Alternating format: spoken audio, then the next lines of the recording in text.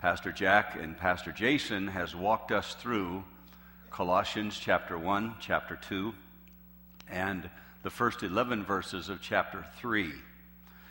This morning we're starting Act 2. The first act was Love Jesus, and today we're starting in Act 2, Love People. We were talking about that just before we came out before the services this morning. We said, it's really kind of a message we could preach every Sunday. Just love people. And as I was putting this together and as I was thinking back over my life, there's just a whole flood of emotions and thoughts and feelings and situations that was just kind of overcame me. And I thought prior to preaching this morning, I could have shown you the clips of the tsunami victims, because we're talking about compassion today. I could have shown you the clips from Katrina, the awesome devastation that happened in New Orleans. I could have shown you the clips from the results of the earthquake in Haiti and all of the devastation that's going on there. I actually could have showed you some of the kids in Nicaragua that basically live out of the garbage dumps, and that would have moved us. But I chose not to do that because in just a few moments I'm going to incorporate all of you here in not necessarily a human video, but a human participation called the compassion exercise. Because when we come to this concept of compassion, I believe that we are going to be checking our compassion level today. And we're going to be sharing with you some things that I think is going to change your environment. I believe it's going to be some things that will change our lifestyle, that will change our world. And it's going to make a tremendous impact where you live, where you work, the school that you attend, people that you're around, your family situations. And as I was given this assignment to deal with one verse, I only had one verse to work with this Sunday, but I started in verse 12, and the very first word in there was something that really grabbed a hold of me, and so that's where we're going to settle in this morning, under this whole understanding of compassion. You see, the Apostle Paul had been talking to the church at Colossae, and he had been commending them. He said, I appreciate your constancy. I appreciate all of the things that you have been doing. And then he moves into this concept around chapter 2, the verses 9, 10, and 11, and he says, but there's some things that I want to talk to you about, because my goal is that you begin to search for the heart of God. And in doing so, there's some things that you're going to have to put off. And he encourages them by calling them the elect, the beloved, chosen of God, favored by God's love, consecrated for God's service. But he says there's some things that you're going to have to take off. You're going to have to remove. And he starts talking about anger, and he starts talking about malice, and he starts talking about bitterness, and all of these things that had been a part of their lifestyle, even though they were doing good. And even though he was excited about what their future was holding, he said there's some things you have to take off to go into the spiritual development of following Jesus. And then in the beginning of verse 11, he says, now there are some things that you're going to have to put on. And he begins to talk with them about some of those things. If you have your handout this morning, there's a couple of definitions I want to share with you so you'll have a basis for where we're going today. First of all is the word compassion. The word compassion means a feeling of deep sympathy and sorrow for another who has experienced a misfortune, accompanied by a strong desire to alleviate the suffering. That's compassion. Environment is the combination of surrounding things, conditions, or influence, the social and cultural forces that shape the life of a person or population. And as Pastor Jack alluded to a few moments ago, following tonight, there are going to be some people who are going to need compassion. Whether you have one jersey on or the other jersey on, come tonight and tomorrow morning, there are going to be some people at your workplace that really need a hug. And they need somebody to say, hey, that's okay. A couple of weeks ago, I had breakfast with the new pastor at First Alliance, and Mark and I were talking, and I said, well, where do you come from? he looks at me and he says, I'm from Green Bay, Wisconsin. Now, this is about his third Sunday in church. And I said, Mark, this could be the shortest pastorate you have ever experienced. Because here's what's going to happen. If he will take off his Packer shirt and put on his Steeler shirt, they may just show him some compassion. If he doesn't, he will be living in a hostile environment. So, with that in mind, I want to share with you and begin with your handouts and talking about compassion.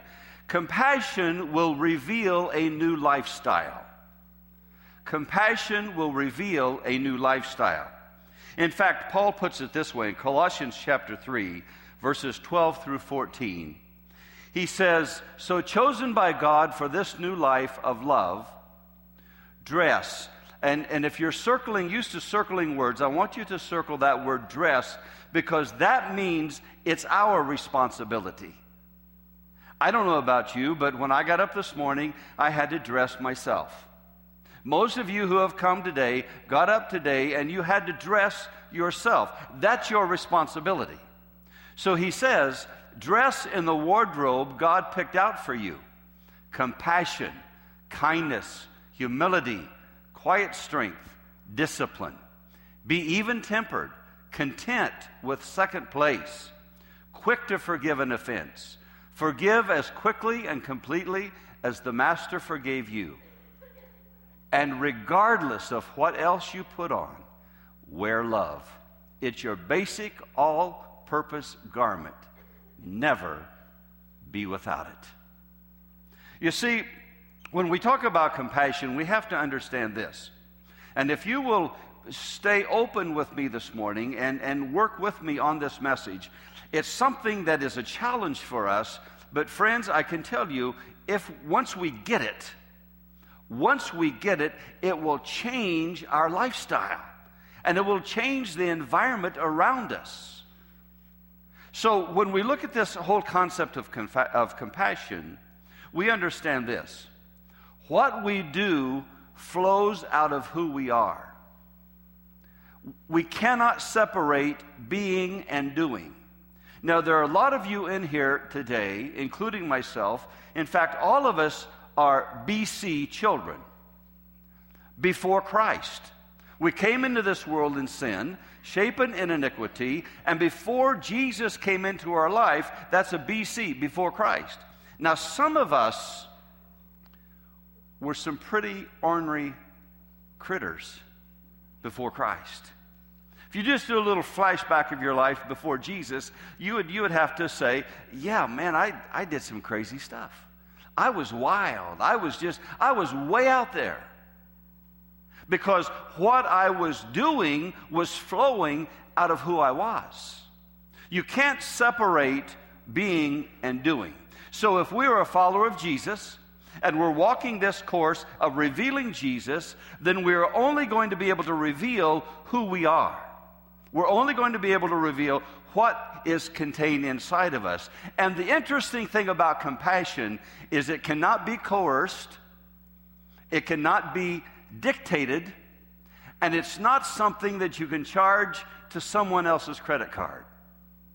It becomes our responsibility.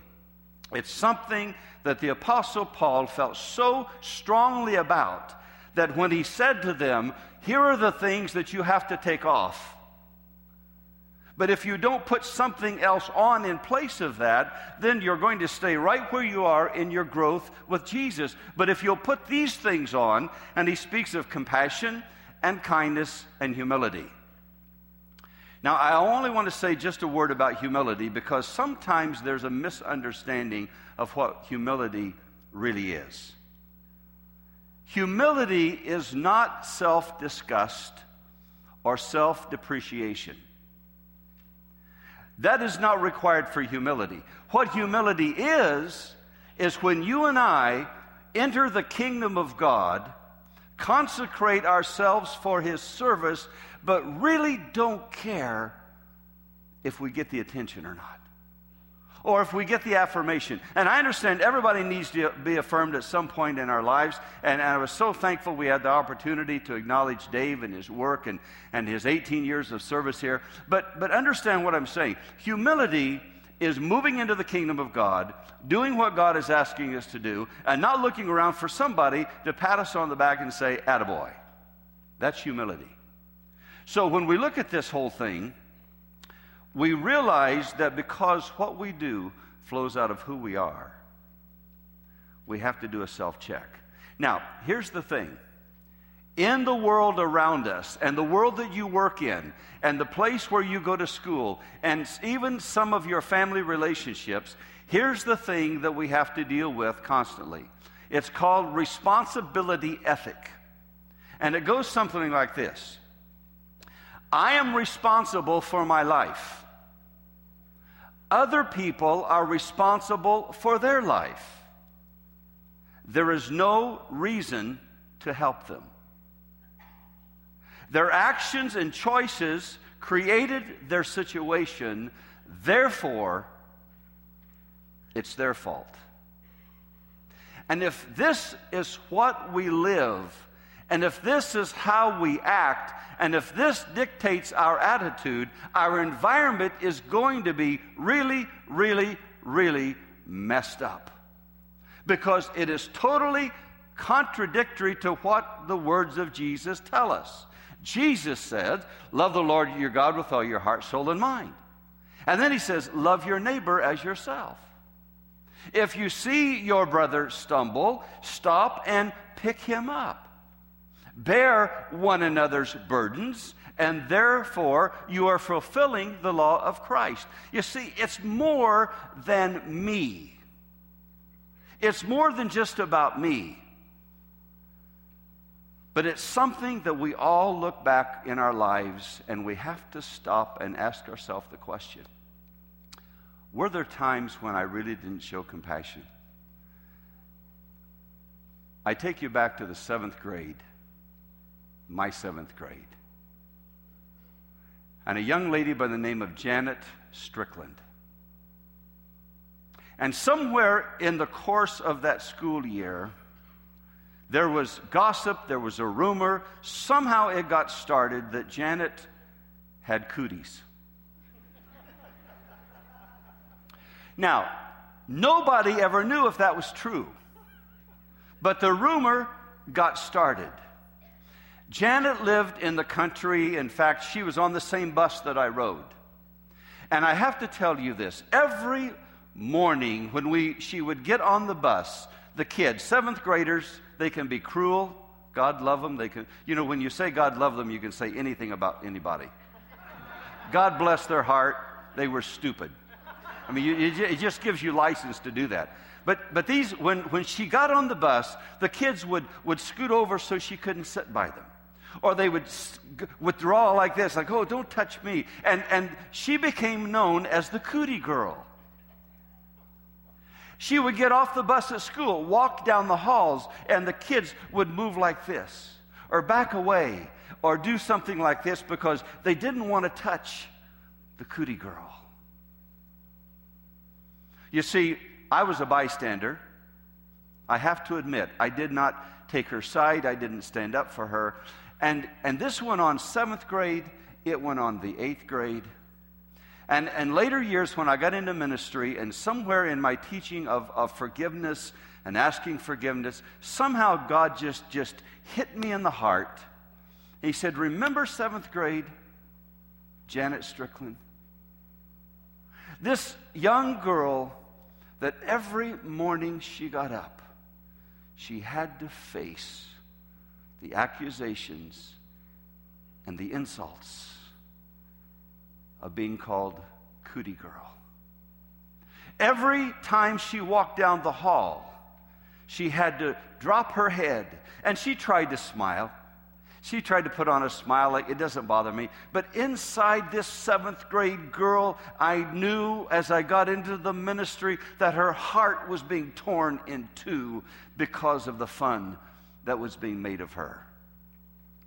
And I remember at that time, and even to this day, I remember at that time saying, God, if you ever would allow me to cross paths with Janet Strickland, the first thing I would do would say, please forgive me, because I showed no compassion to one of my peers.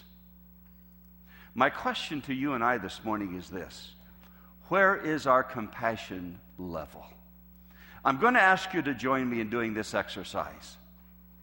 It's a little different than what you're used to, but everyone can participate from the gallery, the balcony, all around, down on the main floor. And I'm going to ask you to do this. I'm going to ask you 5 questions. And here's what I want you to do. I want you to focus on someone sitting around you, or in front of you, behind you, anywhere in that general area. If you have someone that the Holy Spirit brings to your mind, a coworker or someone that you've crossed paths, and you know this has been difficult, I want you to focus on that person. Now, don't make it obvious. Don't turn and do one of these. Okay? That's not going to work.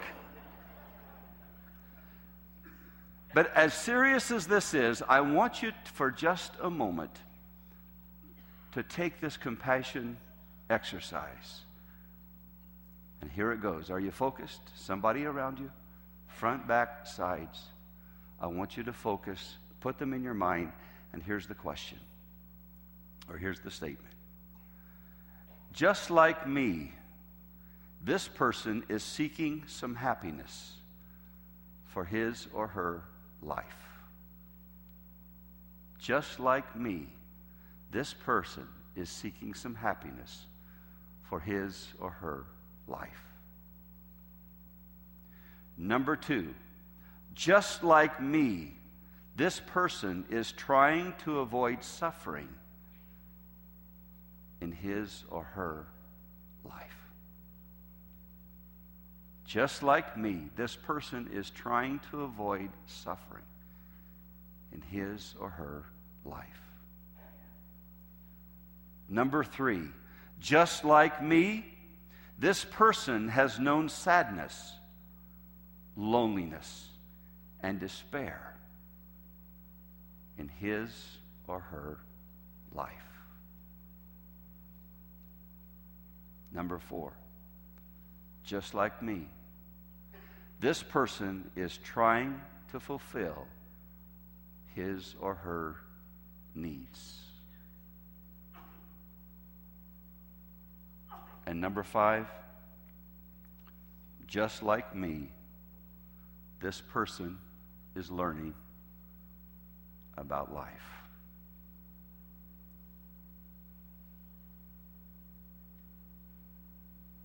I would like to be able to be a mind reader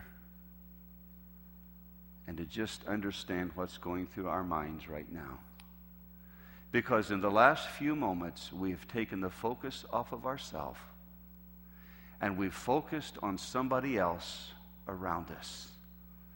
And all of a sudden, it's dawned on us that there may be somebody around you and I today who has experienced the sadness, the loneliness, the despair, who's tried to avoid the suffering, trying to fulfill their needs, and learning about life.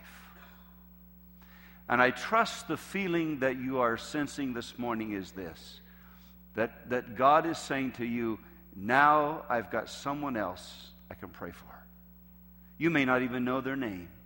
They're sitting around you this morning. You may not even know who they are. But it's important to understand, especially, church, especially in the body of Christ, we have to show compassion. And I could have went back a number of years, and I could have spent this whole entire morning just talking to you about all of the opportunities of compassion.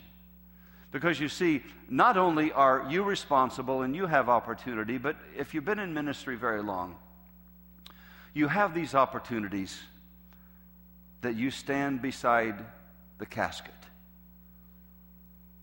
of someone who's lost their spouse or their child.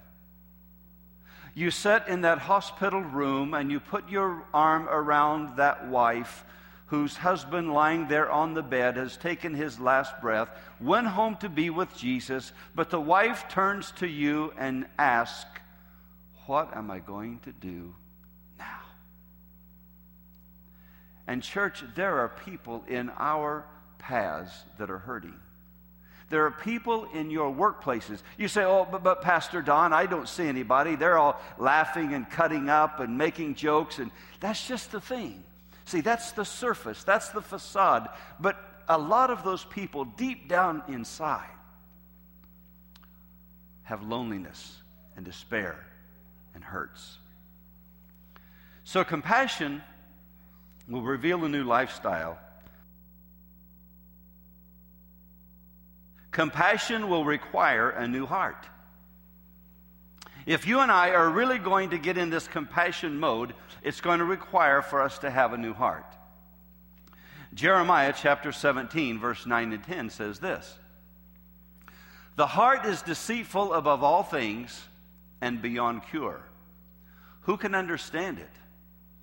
I, the Lord, search the heart and examine the mind, to reward each person according to their conduct, according to what their deeds deserve. And again, if you circled words, I circled heart and mind.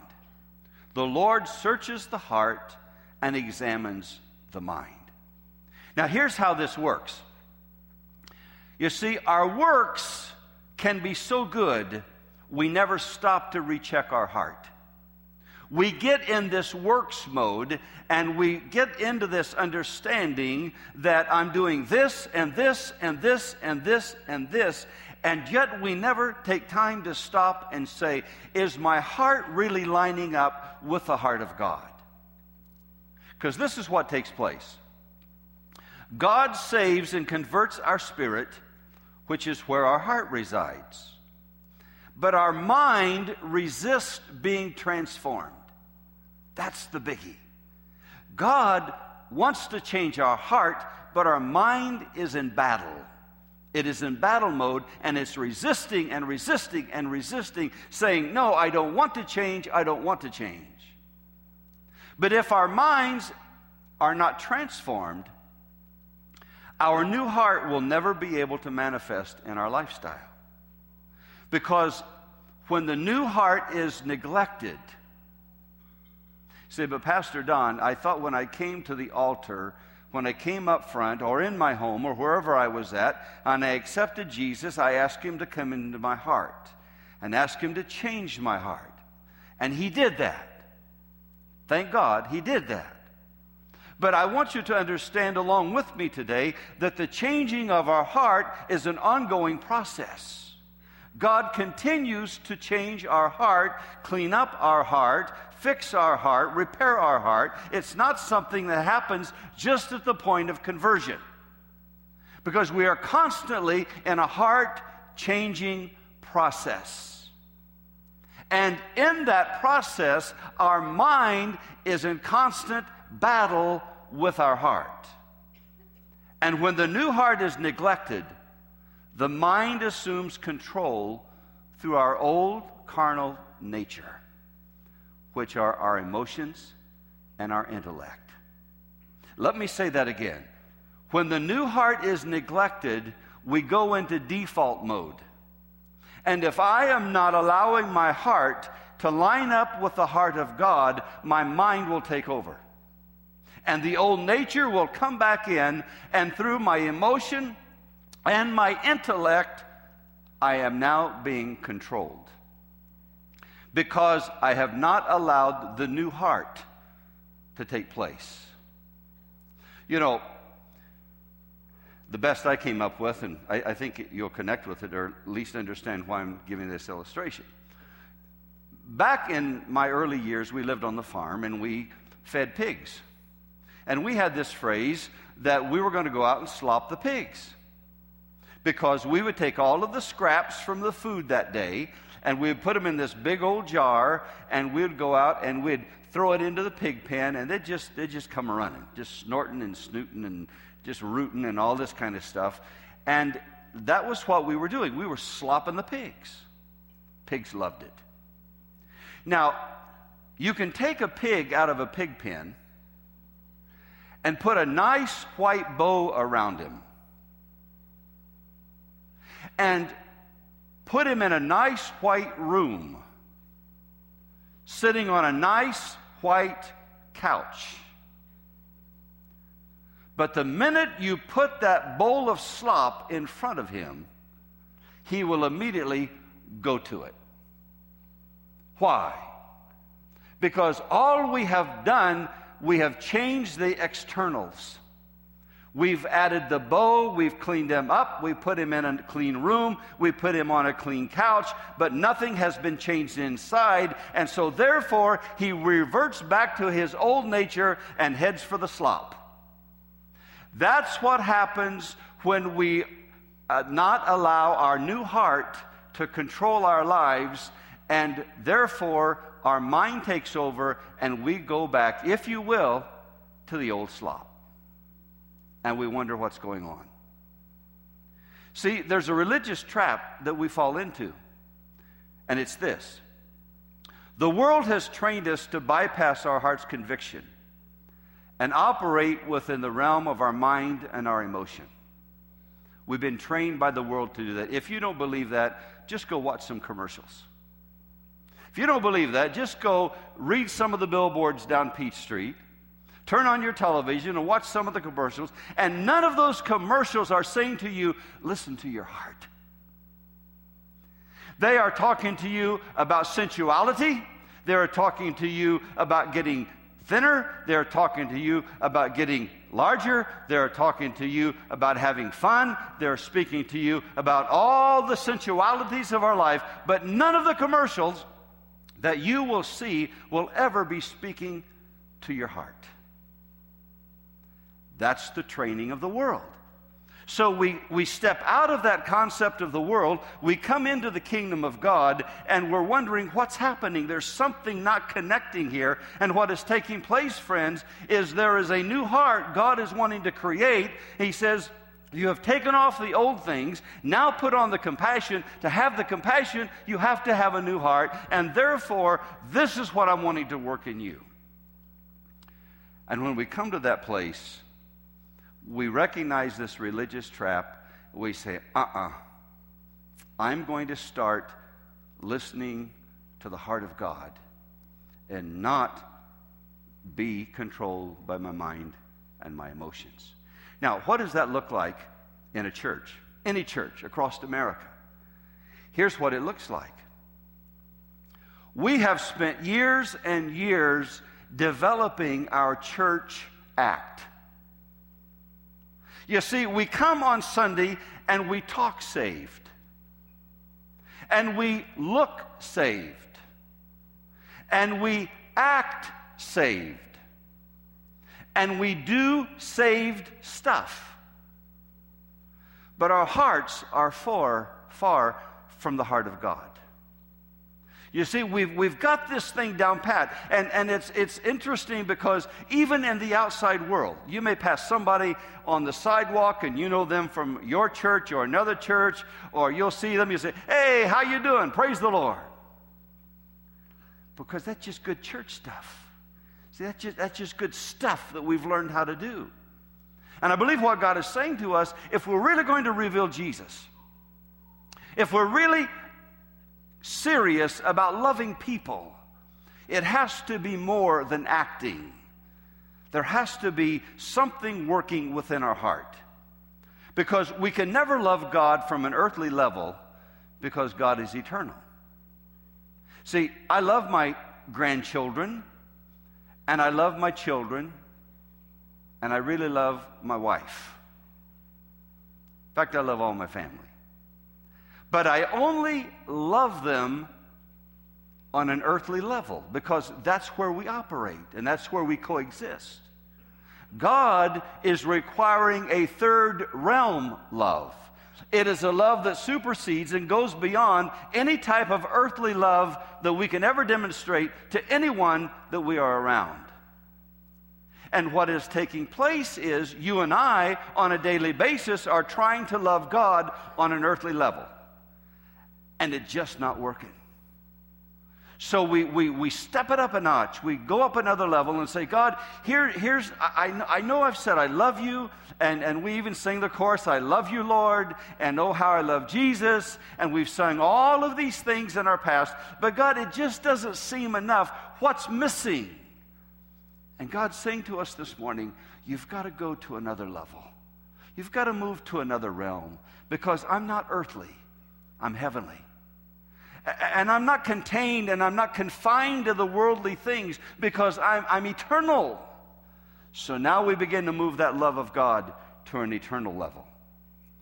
And without a relationship with God, we only appreciate Him, and we are only grateful for what He has done for us, yet never being submitted to His will. That's what happens with a new heart. Also, if we're really serious about this compassion thing, we're going to find out, and here it gets a little tougher, but we're going to find out that compassion will always result in serving. Compassion will always result in serving. In fact, several months ago now, Pastor Jack gave us this word that he just made up. I looked it up. It's not in the dictionary. So he just made up a word, and it fit the sermon, and it was good enough that I remembered it. It had to be good. I remembered it. And I'm bringing it back to you, and that word is compaction. It is a combination of compassion and action. Because here's what is taking place. Within the body of Christ, we are talking about getting in this understanding of saying to people, how may I serve you? How can I help you?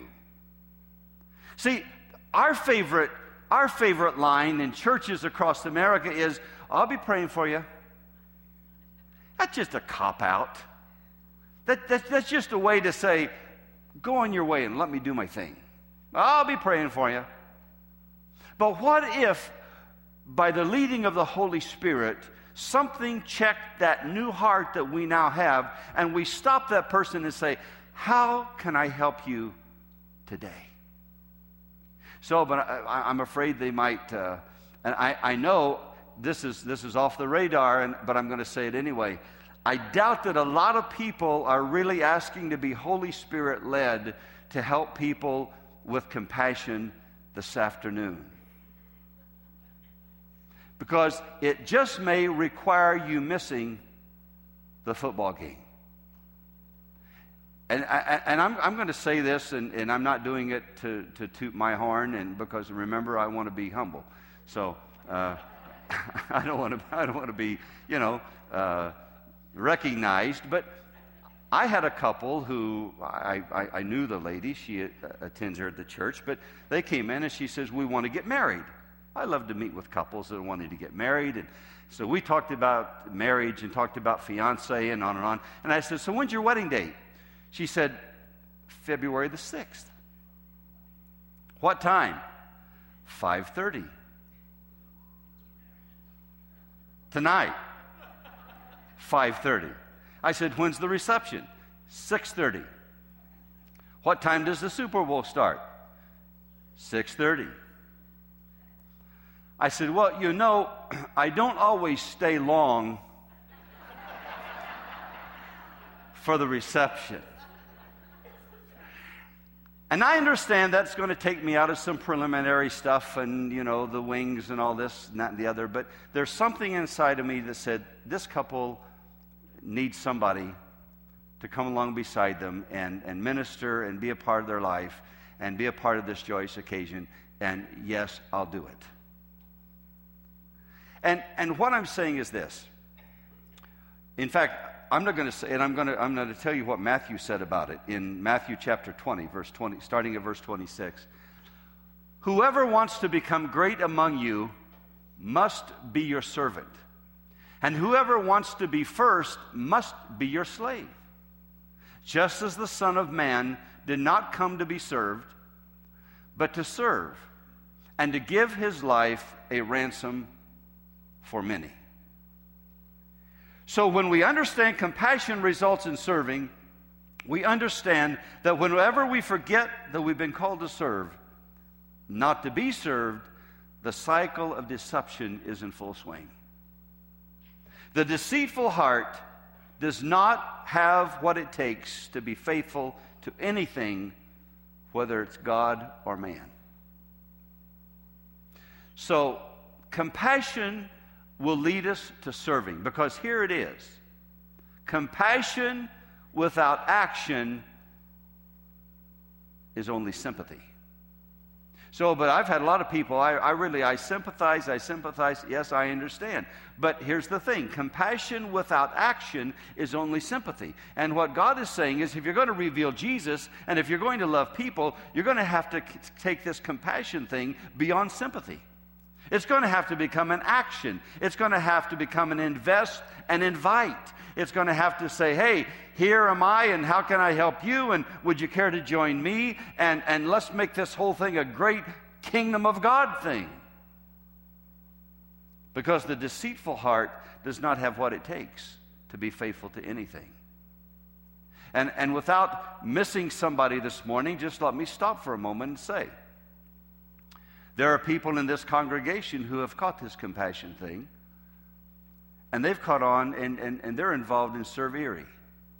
They're taking their Saturdays or their weekdays or their weeknights, and they're going down into the inner city, and they're saying, how can we help you? What can we do? And they're becoming involved. We have men in this church, and ladies as well, with the women's prison, but we have men in this church that go to Erie County Prison every Sunday morning before they come here for service. And they sit with these men who have the sorrow and the loneliness and the despair, and they say, let me tell you about Jesus. How can I serve you? How can I show you that God loves you and that God cares very deeply about you? We have people from time to time, all throughout the year, that's connected with Erie City Mission. They go down and they help serve lunches, and they have Bible studies, and they do all of these things with Erie City Mission because they've caught on to this compassion thing. They're learning what it means to love people. We have people within our congregation, as you well know, that take vacation time so they can be a part of the Royal Family Kids Camp team. And they take that vacation time that's very precious to them, and they're saying, we're going to take this week and we're going to dedicate ourselves to showing compassion to children. Not just saying, we love you, but we're going to show you that we love you. And we're even going to take a week of our vacation to show you that we love you. See, that's serving. We have a couple here who's been doing this for several years, and today just happens to be one of the days, but Ed and Connie DeLeo. The first Sunday of every month, they have our food pantry in operation for those who are less fortunate, those who are stumbling on tough times. Come to our food pantry, and Ed and Connie provide them with food and sustenance for the month to help them out, because they've caught on this understanding of compassion. How can I serve you? How can I be invested in your life? And I'm not saying this to demean anyone in this congregation, because I know beyond a shadow of a doubt, because it's our human nature, there are people in this building this morning that if you were to be honest, you would say, Pastor Don, I've got to be honest, I never think about anybody but myself. And even if I do, I still put myself first. But we're revealing Jesus, and we're loving people. And the only way that's going to happen is to put on this robe of compassion and let God change our lifestyle, let God change our heart, let God bring us into serving, and then compassion is the result of a renewed mind. Romans chapter 12, verse 2, Paul says this, do not conform to the pattern of this world, but be transformed by the renewing of your mind. Then you will be able to test and approve what God's will is, His good, pleasing, and perfect will. When the renewed mind lines up with the conversion that is in our heart, we become a new creation inside and out. See, it's important to understand that because sometimes we can dress up pretty well. Pastor Jason last Sunday told us that he's not a tie kind of guy. He's just not a tie kind of guy. I came up here today in this mock turtleneck and jacket because I'm not so much a tie kind of guy, but I'm not necessarily a blue jeans kind of guy. So I'm just kind of a middle-of-the-road kind of guy. Blah. Yeah, go ahead and say it, blah. But it doesn't matter what we array ourselves with if the thing inside of us, which is the very beating essence heart of God, is not renewed. And when that takes place, we will have a renewed mind. People who do not have a new heart hear the truth and then start betraying themselves through deceit or reasoning. They will rationalize the truth and find reason why this is not what the Bible means. Well, I know that Pastor Don a while ago told me that the Bible says, love your neighbor as yourself, but with my deceit and with my reasoning, I come up with this understanding that's really not what the Bible means. Yeah, that's what the Bible says. Love God with all your heart, soul, and mind, and love your neighbor as yourself. But we have this unique thinking going on in this unregenerated mind that says that, well, I have a reason for this, and I've got a reason for this, and I tell you, I've tried that. And none of my reasons holds up to the conviction of the Holy Spirit, because when I really get serious about it, the Holy Spirit shows me truth, and all of the reasons get knocked out of the water. So how do we do this? I believe that we do it, first of all, we just start doing it. We just start doing it. And we do it through the reading of God's Word. See, the Word of God is powerful. It will energize your spirit, it will energize your heart, it will energize your soul, and it will accomplish God's will for our life. That's what happens when we catch compassion, because the Word of God is powerful. When the enemy comes in like a flood, the Word knows how to swim. When the fire in our lives are raging around us, the Word knows how to hold its breath until the fire dies out. When the wind of adversity blows, whether you've lost your job or you've lost a family member or you've some kind of a physical disease or need in your life, and the wind of adversity is blowing you all over the place, the Word becomes an anchor that you can hold to in your time of need. When the sun blazes, when the heat, the pressure of life seems to surround us and overwhelm us, the Word finds shade. That's the power of the Word. So this morning as I close, I want to challenge you. Some of you are still thinking about the compassion exercise. I want to challenge you to simply do this. As we pray in just a moment, I'm going to ask you to just pray that with me. God, I'm asking you to forgive me because of my lack of compassion, and I want you to renew my heart and to renew my mind. And when I'm in a position where the compassion is needed, God, by your Holy Spirit, not only draw me to that, but don't let me move away from it until I've been able to help somebody. There's a Southern gospel song that just grabbed a hold of me, and I'm not going to sing it for you. You don't want to hear it. But there's a line in there that has stuck with me, and it's kind of been my mantra in my later years of ministry. And it says this: if I can help somebody along life's troubled way, then my living will not be in vain. If I can just help somebody along the way, my living will not be in vain. I'm asking you to make this your prayer. It's on your handout.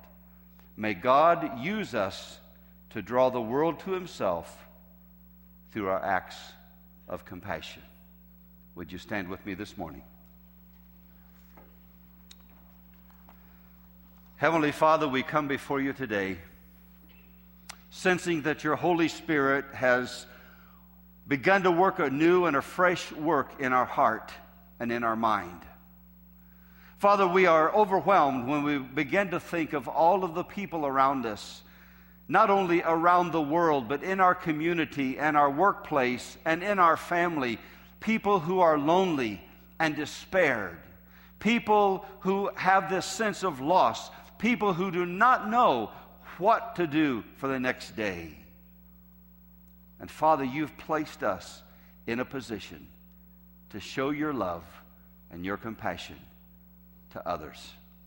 And I pray today, Father, that our hearts will be moved, our hearts will be touched, that heart will be renewed, that mind will be renewed, that we will be able to draw others to you into the kingdom through your compassion. So, Father, I pray that today will be a blessed day. I pray that today will be a new day, a new beginning, a fresh start in our lives, that everywhere we go, no matter what environment we are infiltrating today or in these coming days of the week, let us be sensitive to the needs of others and love people. Because, God, you loved us when we were unlovable. You loved us when we were so unworthy. You loved us when we were in our deepest form of sin. God so loved the world. And cannot we do that much more for those around us? Go with us today. I pray for your safety and protection. And Father, let our renewed hearts and our renewed minds bring us into a great relationship with you. In Jesus' name we ask these things. Amen.